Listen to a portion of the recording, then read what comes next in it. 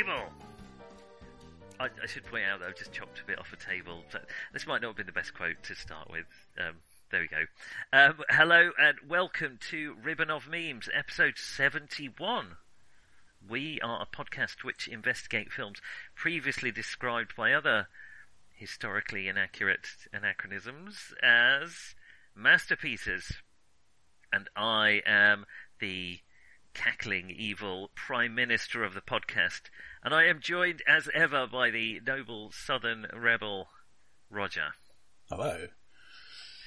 And we are discussing 2008, 2009. Yeah, it's another fiddly one. So, well, this is Redcliffe. Redcliffe. John Or Woo's Ghibli return to... in the Chinese. Ghibli, isn't it? Yes. John Woo's return to Chinese cinema after a sojourn. Yeah, we'll come back and talk about this. So there are two different released versions of this, basically. Yes. There is the Chinese market version, which is in two parts each, and makes a total of a bit over 4 hours. Mm-hmm. Which were released in 2008, 2009. And there is the international abridged version, which is cut roughly in half. And, it's it loses nearly a whole film's worth of material. I should say I have not seen the abridged version. I have read about what is cut in it, so I can't really recommend it. I watched the 2-film version. So, it helps think of it that way instead of thinking this is a 4-hour-long film. So, and it's very much filmed like that as well. These are 2 films, really. Yeah, I mean, it was not presented theatrically as a 4-hour film, though I assume they did double bills. Yes. Yeah, I'm just flashing back to the day that Star Trek V came out in the UK, and they did a special showing of all the previous 4 films in a row with brief toilet breaks in between. Well, and then they finished with Star Trek V. That was a bit disappointing. It was a bit. Yeah, to find you were left with Star Trek V after all of that. It's still fun. There's worse films. Anyway. So, it's 208 AD. It's the end of the Han Dynasty. And if you are Chinese or know Chinese culture at all, you have, as far as I can see, read The Romance of the Three Kingdoms. And even if you haven't read it, you know the stories because they have become part of your national mythology. I suspect you were mentioning Thermopylae as a comparable Western example. I was also thinking of something like Robin Hood. Yeah, so it's that kind of semi. So long ago in history, it's very hard to be sure quite exactly what happened, but there are touchstones that everyone knows about. A bit like, I tried to think of Arthur at first, but I suppose Arthur has pretty much zero basis in historical fact. Well, the thing is, I think Thermopylae is probably the best of those examples because all these people are actual historical people. They may not be presented accurately, but there was a guy who was the Chancellor who got the Emperor's permission to suppress the rebellion, who conquered the South, and so on. Yeah, and all the warlords and even the advisor were actual historical figures, weren't they? Yeah. So it's the story of this the evil. He's a prime minister in the film. Yes, I think historically he was chancellor. I don't know whether that is a huge distinction. I love history. There are translation problems as well. So, I mean... Yes, I suspect it's not so much inaccurate, it's just, it hasn't passed down to... I mean, we never see what is... The quality of subtitles alone is might well be enough to account for that. It could, yes, and it's not like we see a lot of his, suppressing the Southern rebels' duties to know, to judge quite what he is. I absolutely adore history. I love it. One of the huge gaps which I'm certainly going to fill, having watched this film, is Chinese history, which of course is a huge part of the world's history. So it's hard to say you're a fan of history without knowing nothing about Chinese history. But so yeah, I mean, I should say there is a GURPS China which gives you a very, very condensed history. It does at least tell you that it is a very, very condensed history. That's right. GURPS source books are one of my, because a lot of histories are not written in the way a GURPS, which is a popular role-playing game for people who don't role-playing game. It's not that popular, but it is a role-playing game. It's not the role-playing game. It does source books for different periods in history, and they're very good to get an overview. Just to learn about the period, I used GURPS Imperial Rome for some historical research. It's very good. I will look up to GURPS China. That's a very good idea. But anyway, yeah, it's 208 AD. It's the end of the Han Dynasty. We are told this in the subtitle at the start. It's no spoiler. Yes, yeah. That's, so historically, this is basically where unified China breaks up into, well, broadly 3 kingdoms. And then for about 300 years, there are various changes of boundary and battles, and eventually I think it's the Jin dynasty. Yes, I think that's, yes, I think so. We have the 3 kingdom period. Now is it The Tale of Three Kingdoms? What's the book everyone's read? Romance of the Three Kingdoms. The Romance of the Three Kingdoms. Again, this is a matter of...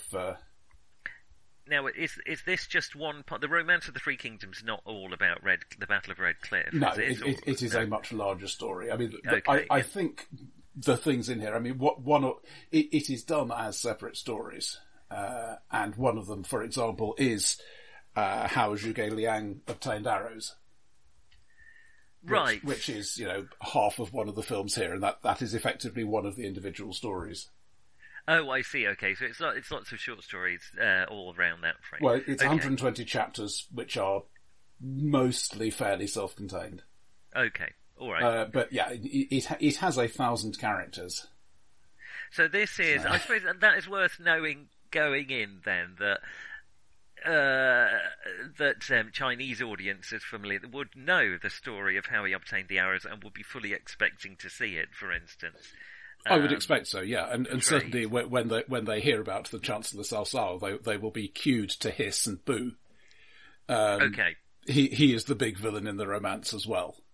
Okay, well that is worth knowing, because knowing nothing about the story and the history, it's well, I don't know that feels like it hampers you at all, but it does have that kind of mythological. The characters in it are all quite archetypal. I mean, we just talked about the Hurt Locker, or in our last episode, where we have sort of deep, complex characters, as deep and complex as you can get on film, and that's really not the case in Redcliffe. I mean, these are very... I think that's fair, yeah. One-note, for the most part, one-note characters. I will argue against that a little bit, but broadly I would agree with you. I mean, take somebody like Zhang Feng, the roaring hairy general, as I think of him. Yes, yeah. And he is basically there to be violent comic relief, yes. Yes. But, it would be very easy to say he's also the guy to make a wrong suggestion every time there is a council of war, and he isn't. He does actually say sensible things as well. He does. I mean, he does make some wrong suggestions. Yeah. But yes. It would be very easy to say, oh yeah, he's always wrong, but he's great on the battlefield or whatever. But it doesn't quite get that simplistic. No. The character I'm mainly thinking of, or the one who springs to mind, is the advisor. First. Yeah. Yeah. Who is always right. Yeah. And to a level I start to get bit irritated, but I mean, we can't predict the weather to the level of certainty that he could 1,800 years ago, and I know that this is where it reaches a level of sort of mythology, I think, and he is the wise character. That's his characteristic, and therefore he's going to be wise about it. All right, I will. I do broadly agree with you, but I will point out that one moment when the wind actually changes. And he feels it coming, and he makes that big dramatic gesture with his fan. I can't help feeling there's a certain amount of, oh, thank goodness, I'm not going to have to have my head sent back to the Emperor. Yes, exactly. I think that is a very good point, yes. Yeah. Well, so it is the story of the Prime Minister. How do you pronounce it? I know how it's Cao Cao, or the Chancellor, whatever, who is heading to the south. So the first half of the film is... basically, the loss of the first warlord. I'm going to be terrible at pronunciating. I'm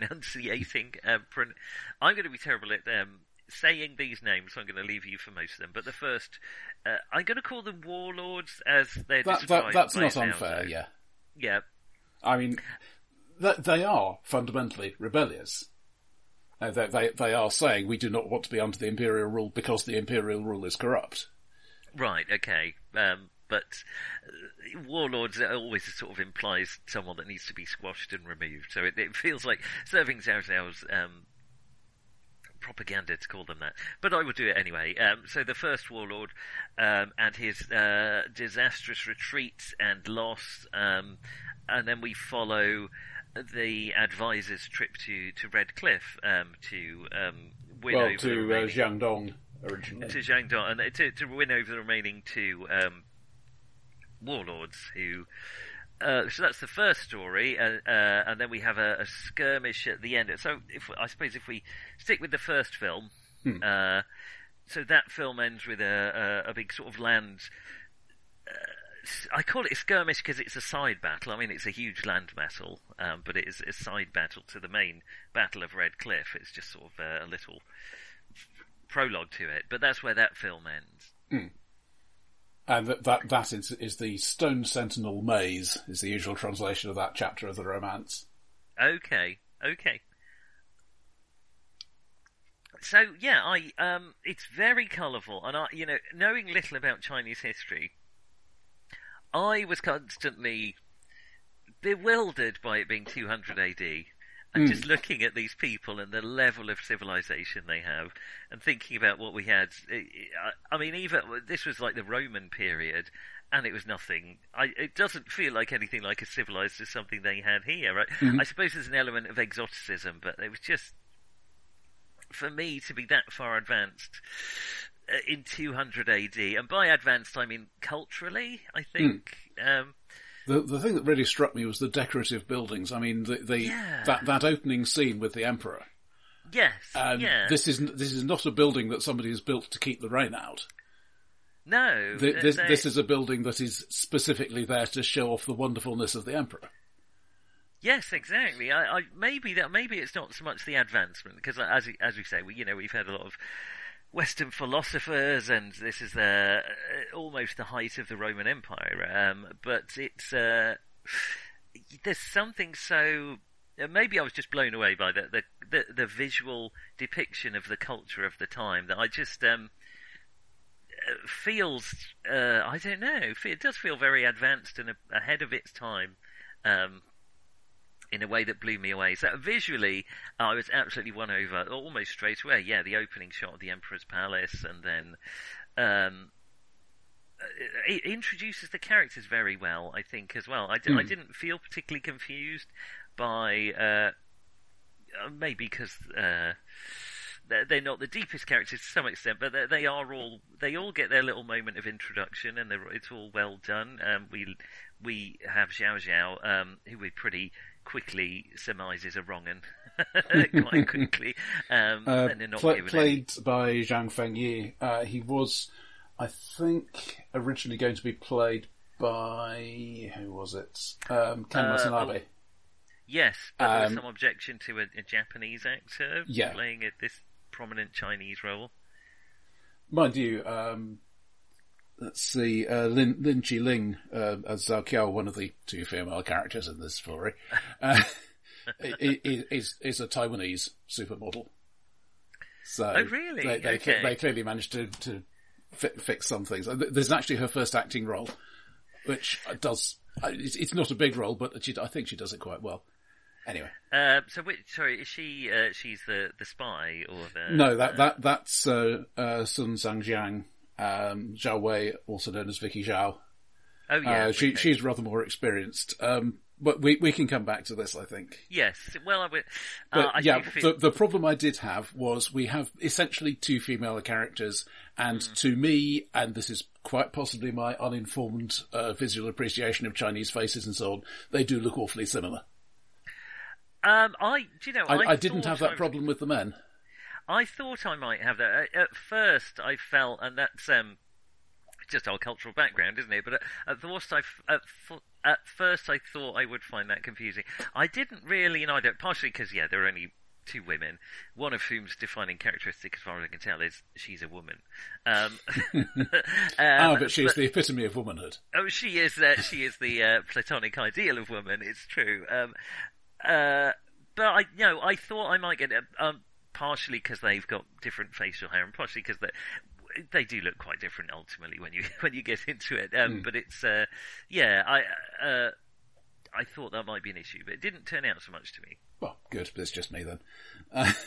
Let's. I mean, visually, this is a very. It's kind of an earthy film as well as there is CGI in here, and it's not the finest quality CGI in some points. So I think particularly some of the long shots. Yes, and in some cases that is a bit jarring. It succeeds much better when it's when it is, very obviously, but there may have been some compositing going on. But when you're seeing these are clearly a big stack of people all in a row. Yeah, this is the thing. I mean, we don't really get historical epics in Western filmmaking all that much now. I mean, you could look at 300, I guess, but that's not. Which I haven't seen. Yeah, but it's not trying to be quite that. No. But, you see 100 guys or 1,000 guys having a fight, and chances are there are actually 1,000 guys on that battlefield. Yes, I think it certainly feels that way. Whether there was some looping or compositing, I don't know. But it is certainly epic and feels epic, and there's ever so slightly occasional ropey CGI. I mean, there may have been some very non-ropey CGI, and I wouldn't know about it because I didn't notice it. But there was some that I did, but it wasn't enough to quite bring me out of it, actually. But I agree, it succeeds better on the kind of the earthier terms, and we get quite a big battle scene quite early on, with the retreating army as Zhao Zhao chases them down. And carefully framed that we are making our stand here to protect the refugee column. Yes. Yeah. Whereas Cao Cao is evil and just wants to conquer. Exactly. Yeah, I see. I mean, it's that sort of film. It's all a black and white Lord of the Ringsy. In fact, Lord of the Rings is a lot of this film feels like a very extended sort of Helm's Deep sequence to me. That it's. I mean, that is a siege sequence, so not quite the same, but it's that kind of level of epic scope. And focusing on the small stories within it, and certainly when you get into the final battle, that was very reminiscent of bits of Helm's Deep to me. But there isn't a lot of sort of planning that goes on in the first half of the film. So the first half is it's more about the meeting of the different characters and the friendships developing, and the kind of, what is the instrument they're using that they have kind of a sing-off with in the of course the wise... I don't know, a plucked string instrument. A plucked string instrument, which of course he's a flipping expert at, the advisor. There's an awful lot of what I think of as the man of the people thing, I am terribly aristocratic, but I can still do these practical skills. Yes. I can hear the flute and correctly carve it back so that it's in tune. Yes. I am at least sufficiently aware of horse birthing procedures that I'm prepared to give it a try, rather than just let the horse die. Why there's nobody else around who knows how to do this and is being employed to, I don't know. But, for instance, employ a vet. Researchers. Okay, I'll skip over the it was a leg back, wasn't it? You had to go in. The thing, I will say, he's like, oh, I know how to do this because I know how to do cows. Well, there is quite a difference in the propulsive force. Don't try this at home, folks. Between a horse and a cow, you can literally, a calf, sorry, I don't want to get into it. A calf you can literally push back into the uterus and reposition. A horse is pushing so hard, it is very, very difficult to do that. It's possible. But most of the time that happens, you're going to lose the horse and the foal without real expertise. Anyway, he clearly was a real expert, so thank goodness for that. Divine inspiration or something. I have another veterinary corner and something of a rant with. So I won't. The birthing was okay, but we have some. which nearly made me stop watching it, except that it's mostly confined to the first half of the film, or at least in the bit that I saw, which is the fairly casual animal cruelty, which I did struggle with, because the battle at the end of the first half of the film, or the first film, is largely cavalry based, and there is a huge amount of, aside from that, there is a tortoise drops into a pit of water, which, the tortoise didn't ask into a bucket of water. So I will point out, it is carefully shown to be pulled out and unharmed. Well, it is, but to show what a great guy that is. It's still being put through. I mean, it will stay there for hours because they just stop breathing, but it's still immersing. It's what you would call in veterinary terms a noxious procedure for no practical benefit to the animal. This is fair, yeah. And just... they're not doing this because they like the tortoise, they're doing it to make a point. Well, they're doing it for entertainment purposes. On the scale of the film, this is an animal being put through an unpleasant procedure for entertainment, and that is it's something I am not happy with. And so that's a microcosm of it, but more saliently, I suppose, and less. Now, I should point out that John Woo has said, I think he says it in the commentary of this film, that no horses were harmed during the making of this film.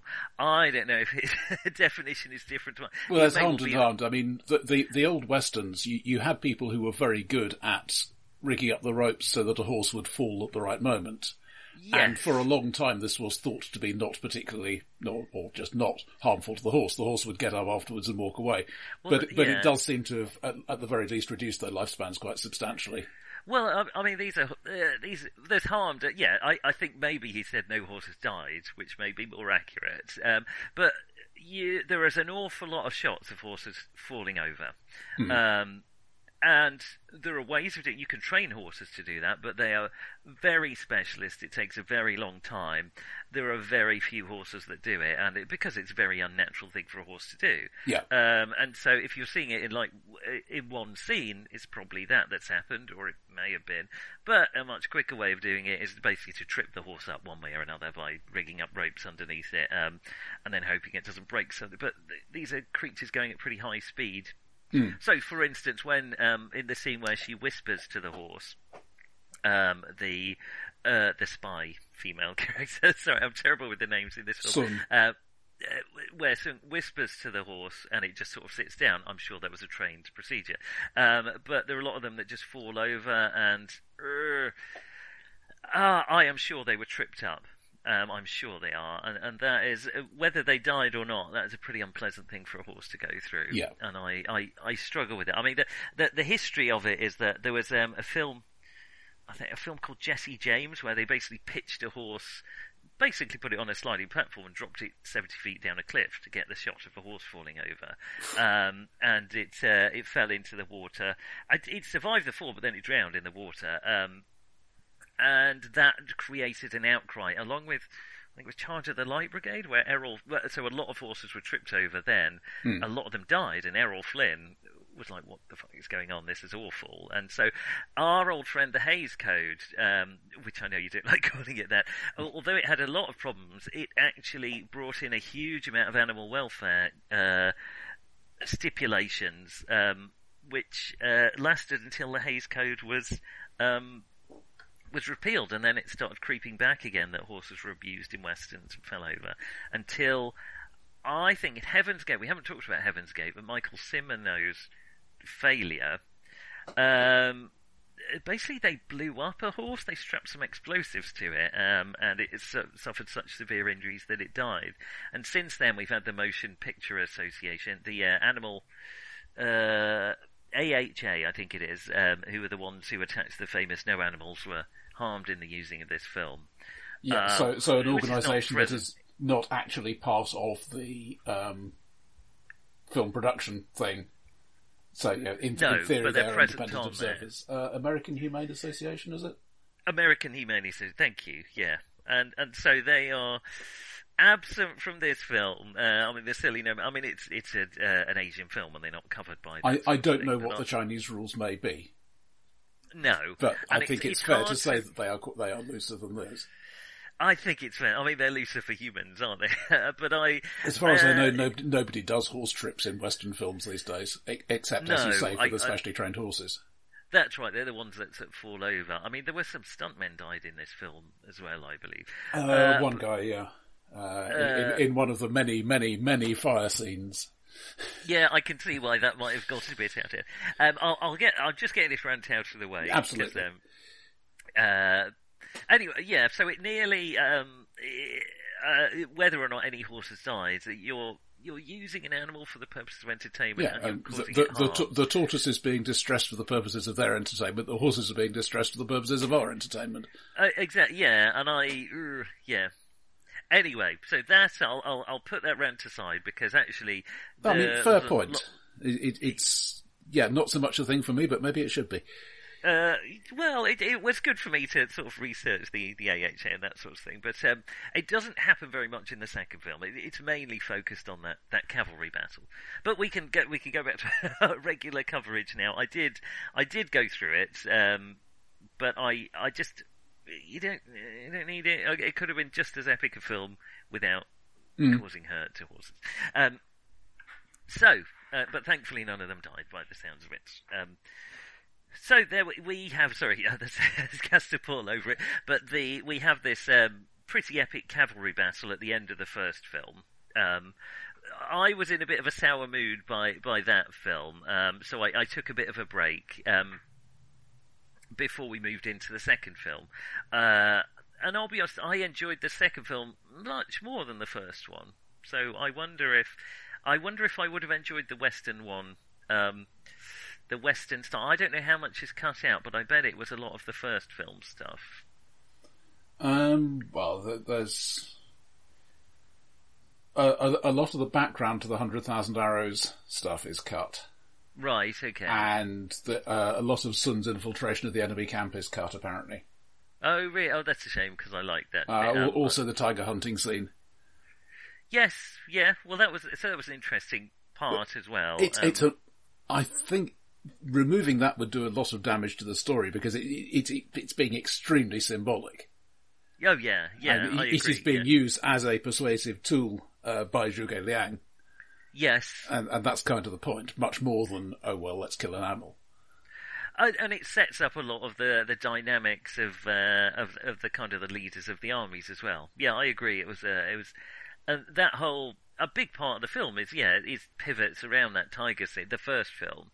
And finally persuading him that he needs to join the fight and stand up and not live in the shadow of his father. That was. So, what are your thoughts on the first half of the film? Well, I will admit I tend to think of it as one entity, really. But yes, that's probably fair. I would say, this is much more.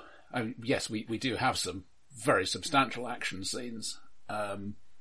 But it's much more about telling us who the characters are. Yeah, it's a long setup, it feels like. Yeah, so the second half of the film... only a hero can fight a hero. Oh yeah, to a large extent this is trying to be quite realistic. I mean, we don't have blatant magic and so on. We do have people doing clearly superhuman things. But I mean, when Zhang Fei, the roaring hairy general, charges into a mob of enemy soldiers, there is no point in their trying to fight him. They should just run away. He's a hero, yeah. He's a capital H hero. And all the heroes, big H, including the females, get their kind of own scene where they show off their heroic nature. Much more so. So I feel like it's all set up in the first film. Yeah, and then the second film is when the second film feels like all payoff to me in a way, and that's why I liked it more. I'm feeling it. I'm thinking of them a bit more separately, which is probably unfair, but I suppose they were released in that way too. But the second film tells the story of the build up to the battle, the planning of the battle.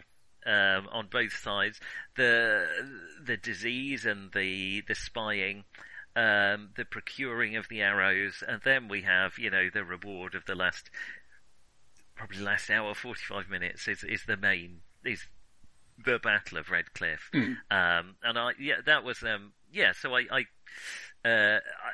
I enjoyed that very much. I do enjoy a lot. I do enjoy stories of like military planning and how people think outside the box and work around the enemy and use the environment to their advantage. And a lot of the planning was about that. I don't know how realistic it was, or did it feel simplistic? I'm not sure, but it was certainly at a level where I understood it. Well, one of the things I particularly liked is that, possibly just because of the scale of the thing, there is no single, this thing will win us the battle. Yeah. It's, we had to do this, and we had to do that, and the other guy had to turn up at the right time, and this other thing had to happen. And we had to be brilliant on all these things in order to overcome this much larger force. Yes, and even then we have to be lucky, and then we'll still get some surprises. Yes. So, well, I like the when Zhao Zhao really shows what a wrong he is when he refuses to cremate his typhoid-ridden soldiers and instead floats them over to the goodies, who then immediately strip all the soldiers of all their equipment and catch. Because that's what you do. It's one of the few perks of the job. Exactly. Yeah, I liked. A part of me was thinking, "Don't be so dumb," but actually, it makes perfect sense when they're just stripping them. Of course, our wise our scholar recognises immediately by stabbing them in the neck. I'm not sure quite what he was looking for there, other than congealed blood, but he certainly picked up that they had typhoid. Yeah, he just likes stabbing people in the neck. just part of his hobby. But that was nice. The epidemic, I suppose, I suspect historically, if there was a typhoid outbreak, that probably had more part in swaying the battle than anything else, and so it was slightly played down.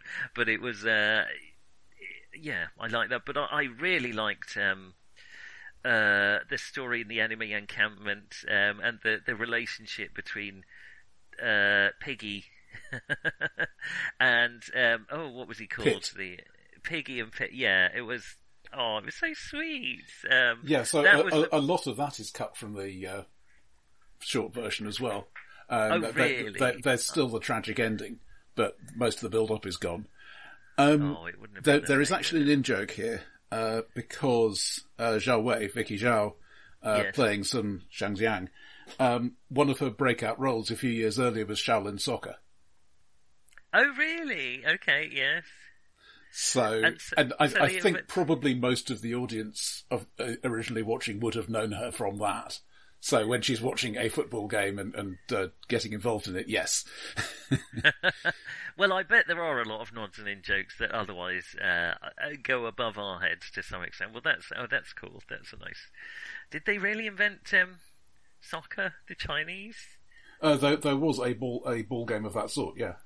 Okay. I mean, whether they were the first, who knows, but...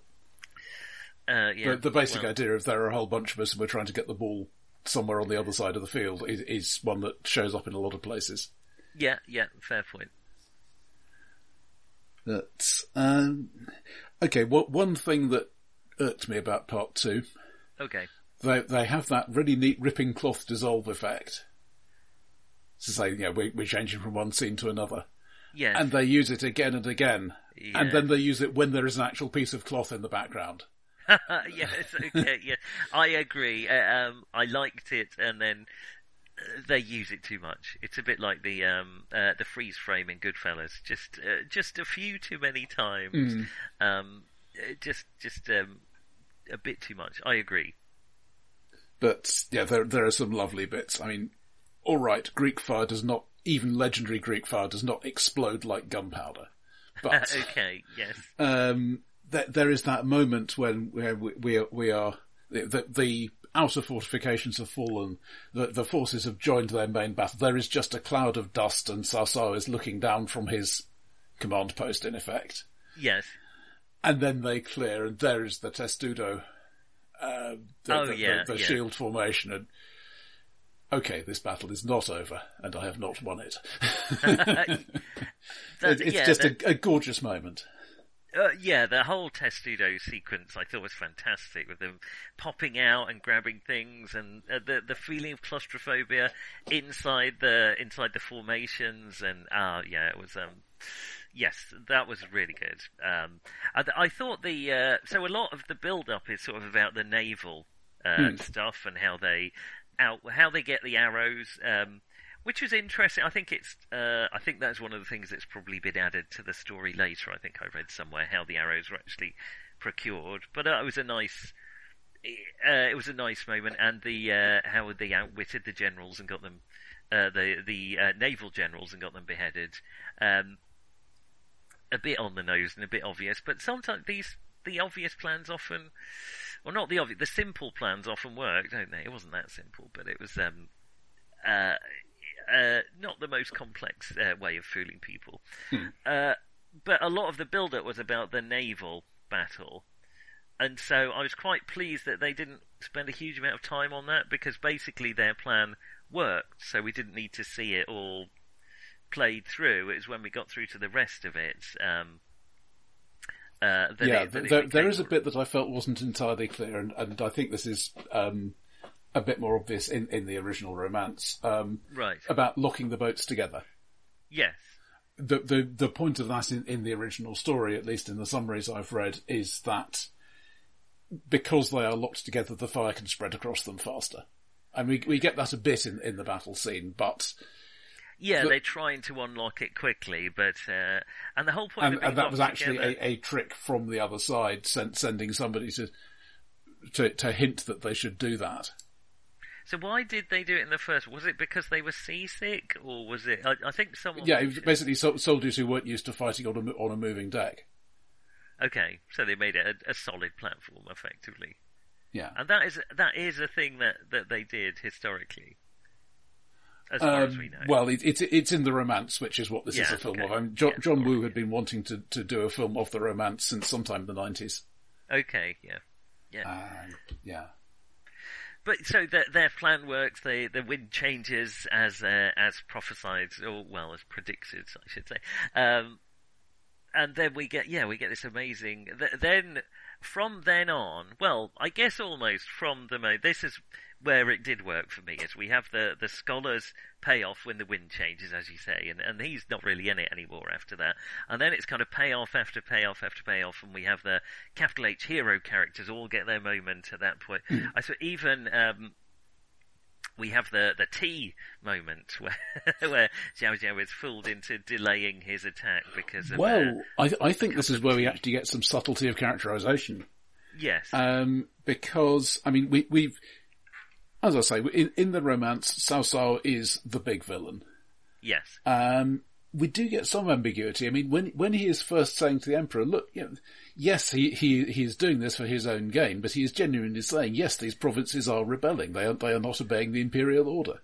Yeah, that wasn't dwelled on too much, but yes. Okay. And a bit later, in the sick tent, when he's talking about the son that he hasn't seen for several years. Yes. I mean, yes, on the one hand, he's obviously doing this to motivate his troops. On the other hand, we have no reason to suppose that's not true, that it's not genuine feeling. No, I agree, yes. And I think that the tea ceremony is the acme of that, because for him, we've had the whole, what a Russian would call kulturny. I appreciate art and culture and poetry and all that good stuff, even though I'm a bloody-handed warrior. Yes, which makes me better than those barbarians. And we get this on both sides. He's got that painting of Xiao Cao. Yes. And that is the trap for him because, and I'm speculating here, I don't know the culture, and if somebody does, please correct me. But it seems to me that somebody who was confident in his position would say, well, yes, I know about the tea ceremony. Maybe I'm not an expert at it like you, but I basically know how it works.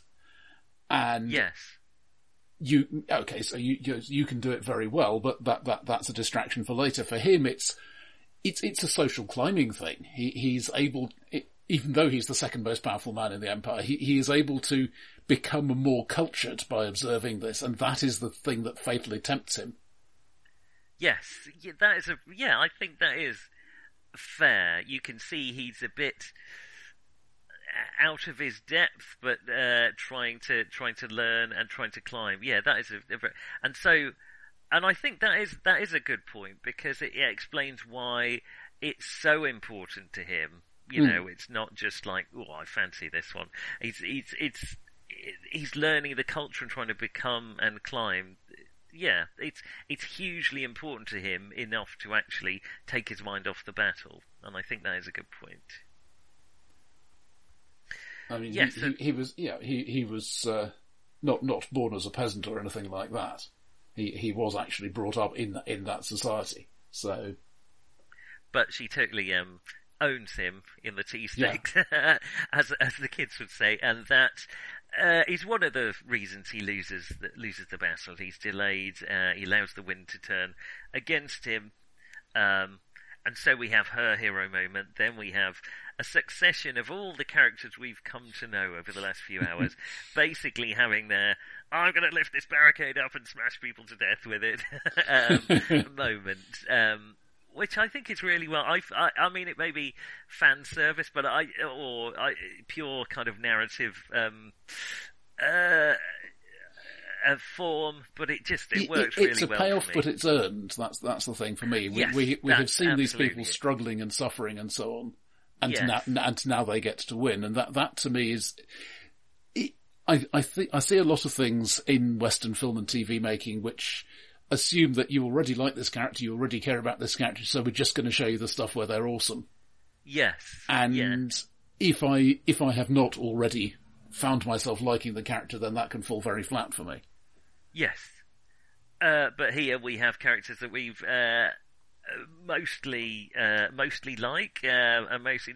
I did, and again, this is probably a cultural thing, the moment where they both are genuinely going to behead each other if they fail in their missions, even though that would probably doom their entire enterprise. Mm-hmm. That felt a bit much to me. Come on, let them off. 400 arrows. But that may be a cultural thing, or maybe part of the virtue that we're trying to celebrate here, that they are men of honour, and they're not like... I have made this commitment. Yes, and we're not going to back down on it, and so I like that, but it did slightly take me out of it a bit. I'd be a bit more pragmatic about it, or you could imagine one of the Prime Minister's soldiers just surreptitiously snapping a few arrows to even the score. Or the bit with the dumplings, your wife has gone over to the enemy, and you assume there is a plan involved here, but basically she's still in the enemy's hands. Yes. And everybody gives you their dumplings as sympathy. How are you going to eat all those, man? Can we stop at, regimental captains or something? Exactly, yeah, can we not? Yes. I was wondering quite how laden it was going to get, but you do see him munching them all down. It was, it was a nice moment. And then the final sequence, it gets a bit much more intimate with the after all the battles and the valiant deaths and the explosions, we have the final sort of scene in the ceremonial house where he's trying to find his wife, and it's much more tight and intimate, and then we have a final confrontation with the Prime Minister, who in an act of ultimate humiliation gets his top knot severed. His hair comes down. I don't know if that's symbolic. I may have missed a cultural reference there, but he seemed very shaming to him. Yeah, I suppose he does scream because it hits his head as well. I guess that's part of the problem. And then after that confrontation, where they let him go, that seems like... I mean, I'm very forgiving, chap. That seems like a foolish thing to do to me. I think the idea is that he is so humiliated that he is no longer a force. But... Well, look at Boris Johnson is what I would say about that. Not that I'm suggesting we should behead Boris Johnson at all. After this, he fought for another 10 years, and died at the age of 65. See? So 10 years of fighting they wouldn't have had. Yeah. And then it sort of undermines that whole message of we're the heroes and we're victorious, because we're basically, well, we're going to end up fighting each other pretty soon, aren't we? Is the kind of the ending, slightly depressing message from Redcliffe, is that we won this one. Though again, if you know the romance, you know that is going to happen. Well, I wondered or if you know the history, so... Well, I didn't actually look into the aftermath, but presumably they do end up. So that was possibly a nod to the fact we can't all be that friendly because everyone knows we're going to be fighting in 2 years or 5 years or whatever it is. And if you want to be historical, Lady Sun did in fact marry Liu Bei. Oh, okay. And by all accounts behaved very badly. Quite right, too. Well, so... I would like to talk about the history of John Woo as a director, because yes, I think this really falls into phases for me. And yes. There's the phase 0, which almost nobody, including me, knows about, where he was basically directing under other people's orders, things like The Young Dragons. So 87 to 92, well, 87 he makes A Better Tomorrow. Right. Which is, he is basically inventing gun fu. Yes, now that's what I know John Woo as, the inventor of balletic gunplay. Now the sort of apotheosis of which is in the Keanu Reeves ones, I think. John something or other. So, which I've never seen. Generally, he's working with Chow Yun-fat, but there's also Bullet in the Head, The Killer. The last of those is Hard Boiled. Yes. Which, incidentally, major inspiration for the Feng Shui role-playing game. Ah, okay. I have not seen it. Lots of people. What do you feel of these early John Woo films? I think they are great. Okay. Unrealistic, but very emotionally solid. And the emotional part is what matters, not the I can fire accurately with two guns in different directions. Yeah, I'd like to see. I mean, I suppose I first encountered that kind of stuff in The Matrix, which I think is John certainly influenced by, yeah. Yeah, okay. And then he went to the States, and I don't know why he went to the States. I mean, he'd been living in Hong Kong, and Hong Kong was going to be handed back to the Chinese, so that may have well been a part of it. Right, yes. But then he made, I'm just going to reel these off, Hard Target, Jean-Claude Van Damme. I have seen that. Broken Arrow, John Travolta and Christian Slater. Oh, I've seen that. Face Off, with Travolta again. Oh, yeah. And Nick Cage. Mission Impossible 2. Wind Talkers and Paycheck. And I think it is fair to say that none of these is a terrible film, because he is still John Woo. But none of them is the film I felt... they're nothing like the Hong Kong days. No, that's interesting. I've seen 3 of those, I think, and they feel like fairly standard, very competent action movie fare, but not very much more than that. Mm. And it's not clear quite why this happened. I mean, there was certainly a lot of studio interference, more than he was used to working in Hong Kong. Right. But it's... Don't know. But anyway, so the last of those is in 2003, and then he goes back to China, and this is the film he makes. And wow, it's a film we've been John Woo is back. Okay. Now, has he done much since then? Not really. He did The Crossing in 2014-2015. It's another 2-parter. Okay. Basically, the steamer Taiping, which sank in 1949 on the way from China to Taiwan. It's if you wanted to sum it up in 2 words, it would be Chinese Titanic. Okay. It wasn't a great success, and I have not seen it. And he's apparently been working. He's apparently got something vaguely would like to make about the Flying Tigers, the American volunteer group in World War II. Okay, but, yeah.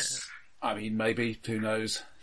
And he may do some more stuff in Hollywood, but he doesn't seem to have done a lot lately, which is a shame. Well, this is very hard for me to think this is the same director as Broken Arrow and Face Off. But yeah, it's interesting because he's often, he's kind of to me, he's the godfather of balletic gunplay, I suppose. There isn't a ton of that here, but he is very good at. I mean, we haven't really talked about the battle scenes really are epic, but not confusing. It does that thing, as I touched on, like with the Helm's Deep in it. It does in fact, it does it better than the Helm's Deep sequence, which is a bit confusing in a lot of places. It's not really confusing here. You understand what's going on for the most part. You understand the overall, and you know the stakes in each section of it. I think it's really well explained. And yeah, so that final battle for me was great. It's really good action and really involves the characters you care about. It's not just anonymous people hitting the shit out of each other.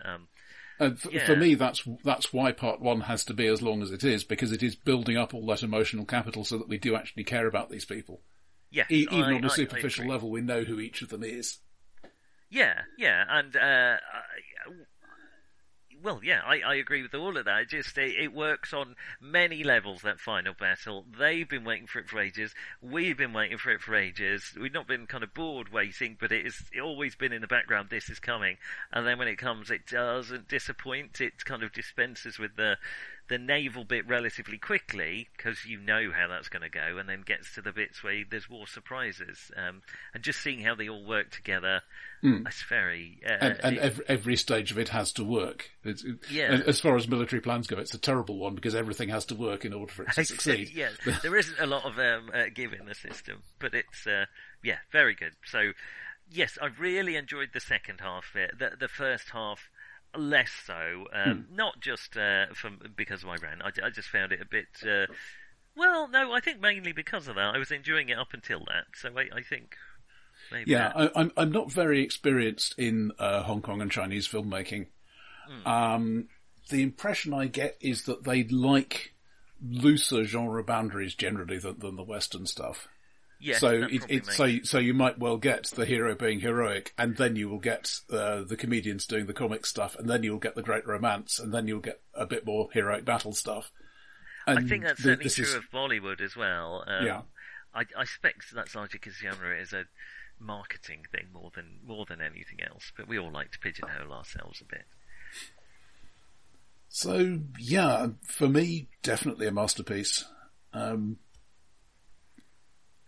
I've seen some of the older Hollywood historical epics, but this one really works for me. Yes, as a historical epic, it really lives up to the name. It's also telling me something about a culture and a period of time that I know nothing about. I appreciate it's not historically accurate, but there's enough things there to hang a framework on, so I did really enjoy it. I wish there were no horses getting tripped up in it, basically. But I think, and that does pull me down a lot. But I think if I ignored that, yes, it's a masterpiece. It's epic with a capital E, really, in a way that we don't make films like that here. It's funny. Partly because extras are not cheap, to be fair.